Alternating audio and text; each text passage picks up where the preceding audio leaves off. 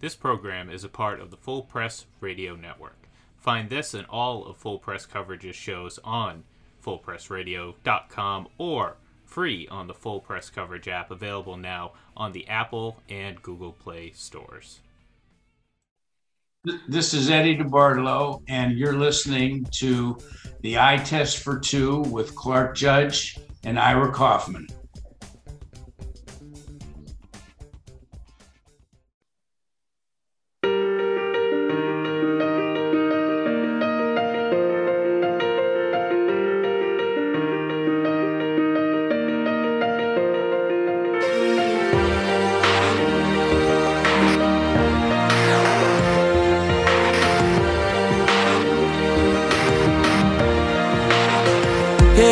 Be the greatest, you can be the best. You can be the King Kong banging on your chest. You can beat the world, you can beat the war. You can talk to God, go banging on his door. You can throw your hands up, you can beat the clock. You can move a mountain, you can break rocks. You can be a master, don't wait for luck. Dedicate yourself and you go find yourself standing in the Hall of Fame. Welcome to a special edition of the Eye Test for Two podcast. And I say special because it's our first live broadcast, live here on Sunday morning. And I say special also because it's devoted almost entirely to the Hall of Fame's class of 2021, which was announced Saturday night. I'm Clark Judge. I'm Ira Kaufman. And we are both Hall of Fame voters. And we're joined, as we are always, by our Hall of Fame producer, Ian Glendon. And neither Ira nor I, as either, is standing in the Hall of Fame. But we've got 8 individuals from the class of 2021 who now are. And we're going to talk about them in the next 10, 15, maybe 20 minutes. Ira, one of those guys is John Lynch, and I want to get to him before long, but I want to talk right now about just the class in general. We've got 5 modern era inductees. We've got Peyton Manning, Charles Woodson, Calvin Johnson, Alan Faneca, and John Lynch, whom you presented, as well as senior candidate Drew Pearson, contributor candidate Bill Nunn Jr., who was with the Pittsburgh Steelers, and the coaching candidate Tom Flores of the Oakland/LA/Las Vegas Raiders. So Ira, first impressions, when you heard the 5 modern era candidates, what'd you think? What do you think of the class in general? I love the fact, Clark, that Lynch and Faneca were acknowledged in terms of the queue. Now, look, they're great candidates, and I share your beliefs about Faneca. He's basically an unblemished candidate. To me, like a Will Shields. They happen to play the same position, Clark. And you and I both say, why in the world did Will Shields have to wait 3 years to get in? He was the best candidate on the board, and I think he was for those first 2 years. And Faneca, there's nothing you can say about him. I mean, the guy was fabulous, a great pulling guard for a running football team, a franchise that's always been known for its run game, and he was the linchpin. So, he waited 5 or 6 years, Clark, and of course, John Lynch's 8-year wait is over. Yeah. And I think the guy maybe that tilted the board a little was Calvin Johnson. He did. Because you and I we didn't have any doubts about Manning and Woodson. We didn't. But Calvin Johnson, first year, Marvin Harrison didn't make it. Took him 3 times. You could argue Marvin Harrison was better than Calvin Johnson in terms of body of work. You could make a compelling argument. But, a couple of guys talked up Calvin Johnson as that rare breed. And I think that won over. And the board's getting younger, Clark. We've acknowledged that. And we're getting older.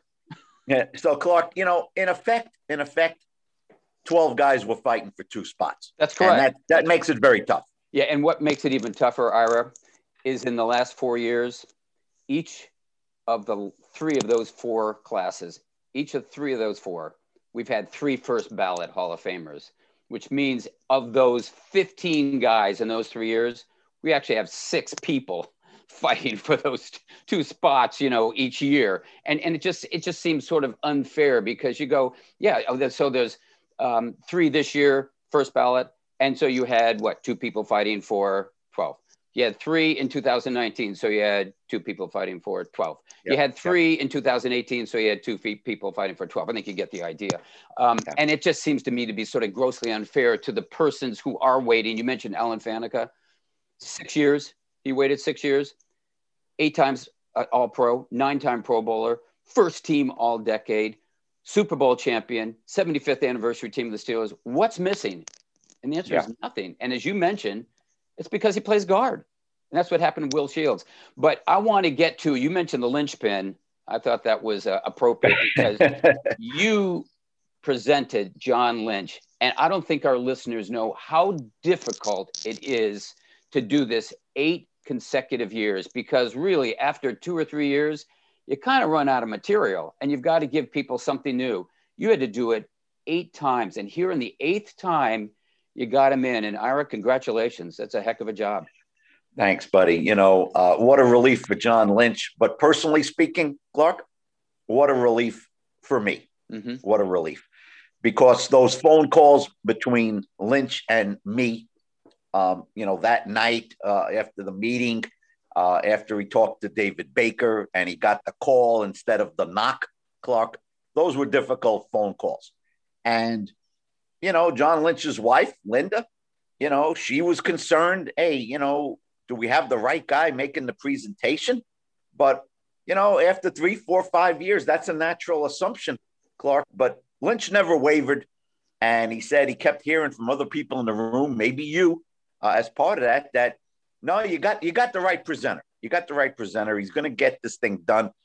But Clark, a few of us talked to John Lynch yesterday. And one of the things he mentioned was, he doesn't have the statistics. He said it himself.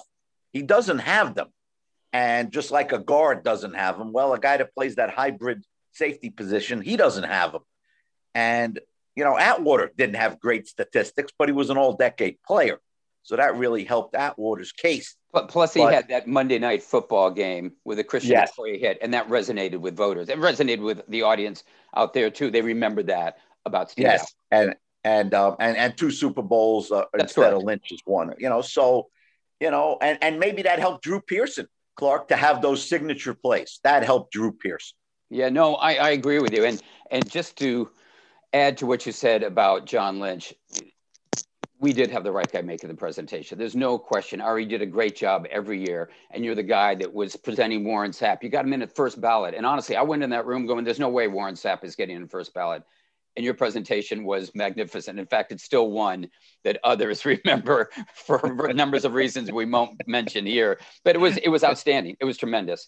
But you know, Clark, you said he wasn't going to be a first ballot. Well, in Sapp's mind, he was a slam dunk, Clark. I tried to tell him that wasn't the case. Right. He said, Clark, his line to me was, I gave you a Rolls Royce resume. Don't screw it up.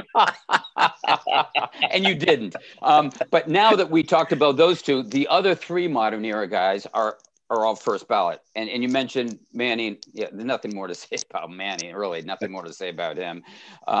Charles Woodson, I really don't think there's much to say about him either. I mean, we knew he was going in. But the X factor to me was Calvin Johnson. I didn't know what the rush was. I still don't know what the rush is. He should be in. He's going to be a Hall of Famer. But what difference does it make if it's first year, second, third? He's going in. And I would have liked to have seen him wait till maybe next year, maybe the year after. I don't know, so we can get some of these other guys in the queue. Tony Bazzelli was in his 15th year. Yes. Leroy Butler in his 15th year. They're starting to run out of time. But Clay Matthews was in his last year of eligibility, 20th and last year. And he's gone. And he goes into the senior pool.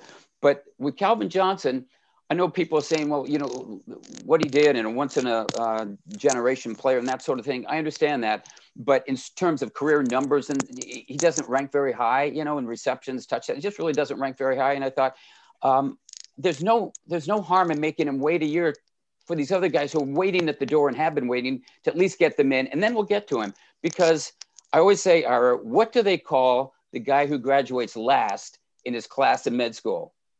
They call him doctor. That's right. You don't ask you were first, last, whatever. They call him doctor. And it's the same thing here, Hall of Famer. So congratulations to Calvin Johnson. He's certainly Hall of Fame worthy. but it does come at the expense of other people who are waiting. And Clay Matthews, who was a top 10 finisher, was one of those guys. He's now in the senior pool, and you're on that senior committee, Ira. You know how difficult it is to get out of there. It's so easy to get lost, Clark. So easy to get lost. Now, Clark, speaking of Calvin Johnson and the wide receiver position, and we know the numbers are skewed in the last 15 years with the rule changes.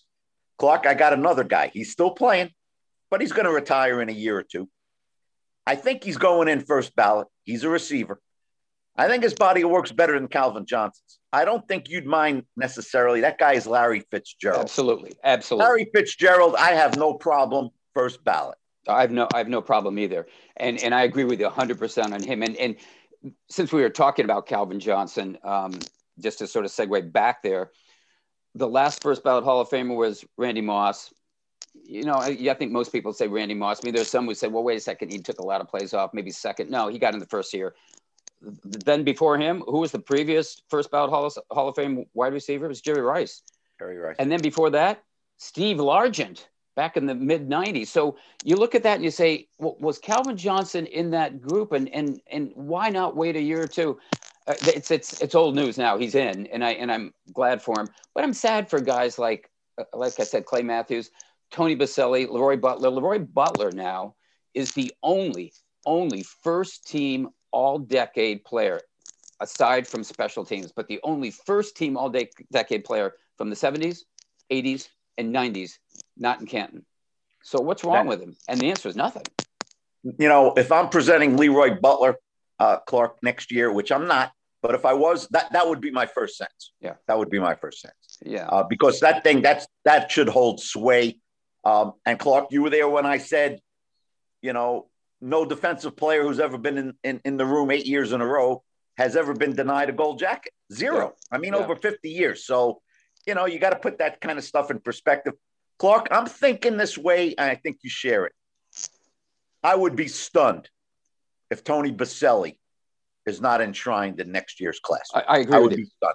Yeah, and I think Leroy Butler too. And honestly, yes. I think Richard Seymour. They were all top 10 finishers. But the thing with Baselli is he's been a top 10 finisher the last 5 years. And I looked it up. No one else can make that claim. I know that Bob Kuchenberg was a top 6 or 5 finisher 5 times, but wow. not consecutively. And what happened to Bob Kuchenberg, Ira? You know. It passed, and then he passed. And he never made it to Canton. I hope that doesn't happen with Tony Baselli. I look at next year's class, Ira, and you have two. Yes. They're guys like DeMarcus Ware, Robert Mathis, Anquan Bolden, Andre Johnson. I don't see a slam dunk first ballot Hall of Fame there. I don't. But then again, I'm beginning to sort of lose connection with where that room's going, because I didn't think Johnson would make it this year. I was wrong about that until the meeting. And then, as you said, you could kind of tell the way the conversation was going. But next year, to me, it's wide open. And if it's wide open, we've got to respect the queue. These guys have been standing at the door. Let them through now. Baselli's been standing there on the doorstep for 5 straight years, a top 10 guy. Get him in. Leroy Butler, first team all decade. Get him in. Richard Seymour, the last 2 years, I think, has been top 10. Same with Zach Thomas from Miami. Yep. So yes. Those guys need to be fast forwarded. And I hope that happens, Ira. You know what we call it, Clark, and I've heard you use the phrase too. It's a cleanup year. It's a cleanup year. Yeah. And it should be. And I'm with you with Leroy Butler, Clark. I'm with you because he was, I think Rondé Barber before Rondé Barber. He was. And he did it very well and played for some very good teams. And, you hear guys like Ron Wolf, Clark, who was a big part of creating that Packers mini dynasty. And he can't say enough about Leroy Butler setting the tone for that franchise. Yeah. And Ira, another thing that sort of rankles me is that Packers team that won a Super Bowl, then went to the second one and didn't win. Denver did. They've got 2 Hall of Famers. Brett Favre on offense, Reggie White on defense. That's it. 2 Hall of Famers. Let's move a little bit forward to the greatest show on turf, the St. Louis Rams, that won 1 Super Bowl and went to another, just like the Packers. They have 4 on offense, 1 on defense, Aeneas Williams, and we're trying to get a 5th one on offense, Torrey Holt in. And yet those Packers only had 2 Hall of Fame worthy players. Leroy Butler, he was the first DB with 20 more sacks and 20 more interceptions. He was first team all decade. He played on a Super Bowl champion, and he invented the Lambeau leap. Clark, one more thing about this year's meeting. 2 things. One, I'm shocked that they were able to keep it under wraps. I'm shocked. John Lynch, for example, Clark, John Lynch was told 2 weeks ago today, David Baker came to his place in San Diego, and a town that you know very, very well. I do. And Lynch still has a house there, and they never gave up their house. And, Lynch is from the San Diego area. Yep. And 2 weeks ago today, Baker knocked on his door. His wife knew for 48 hours. She was told, don't tell your husband. Don't tell him. Just make sure he's home on Sunday. Well, he was. And you saw the film yesterday. Very emotional. It was emotional. Yeah. And Clark, within a half an hour, because everything had been prearranged, Shanahan showed up. Jed York showed up at the Lynch house. But Clark, the second point I want to make is a guy we haven't mentioned. And you throw it out there, casually, and I think there's something to it. Pass rushers. They do love pass rushers, and we always go to Jason Taylor. Jared Allen, Clark, I thought he'd get a little more run than he did. I was a little surprised. Yeah, he did make the first cut from 15 to 10. I was surprised, too, because of the Jason Taylor precedent. Jason Taylor had 139 and a half sacks. Jared Allen had 136. But I was surprised, not especially by that. I was surprised he got in the room in the first ballot. I didn't think he'd make it as a first ballot finalist. I certainly thought he'd be in at some point, and I certainly think he'll probably be in the Hall of Fame at some point. But the fact that he got in the room this year, and to me, at the expense of someone like a Bryant Young, who was the only one of the returning finalists who didn't make it, I didn't like that. And full disclosure, I'm biased. Bryant Young is a friend of the show. We've had him on here, and I covered him, and he was a great player. And I don't understand why he didn't come back. I hope he does, much like Steve Atwater. Steve Atwater was in 2016. Remember, made his first appearance, then disappeared for 2 years.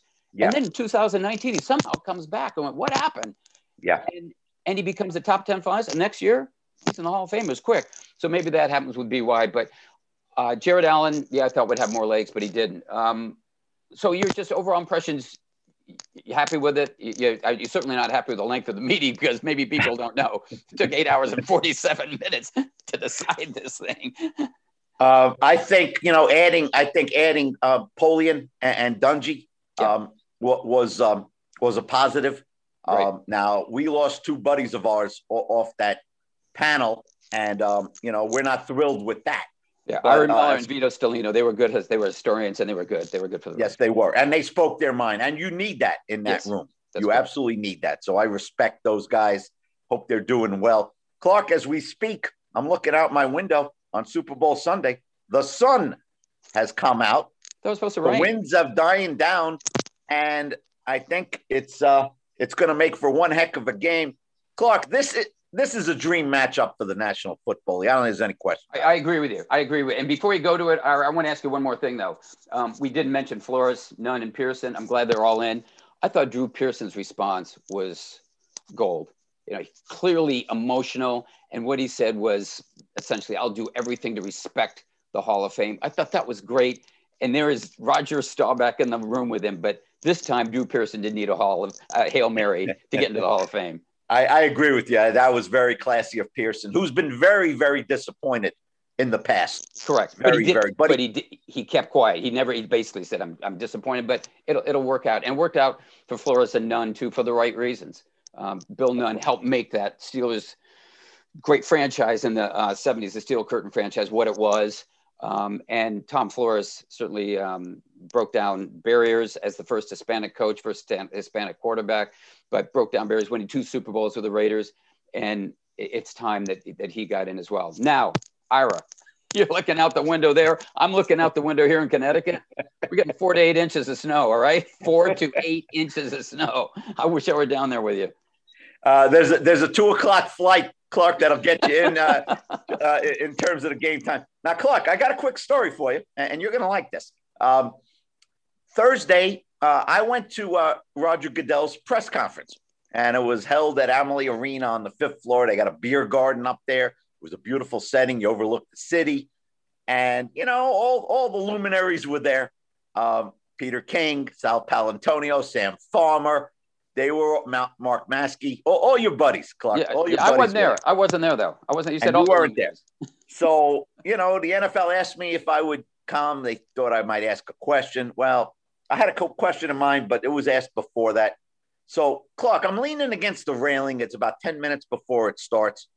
And Roger was going to be at the stage with Steve Weish, who was going to be the host.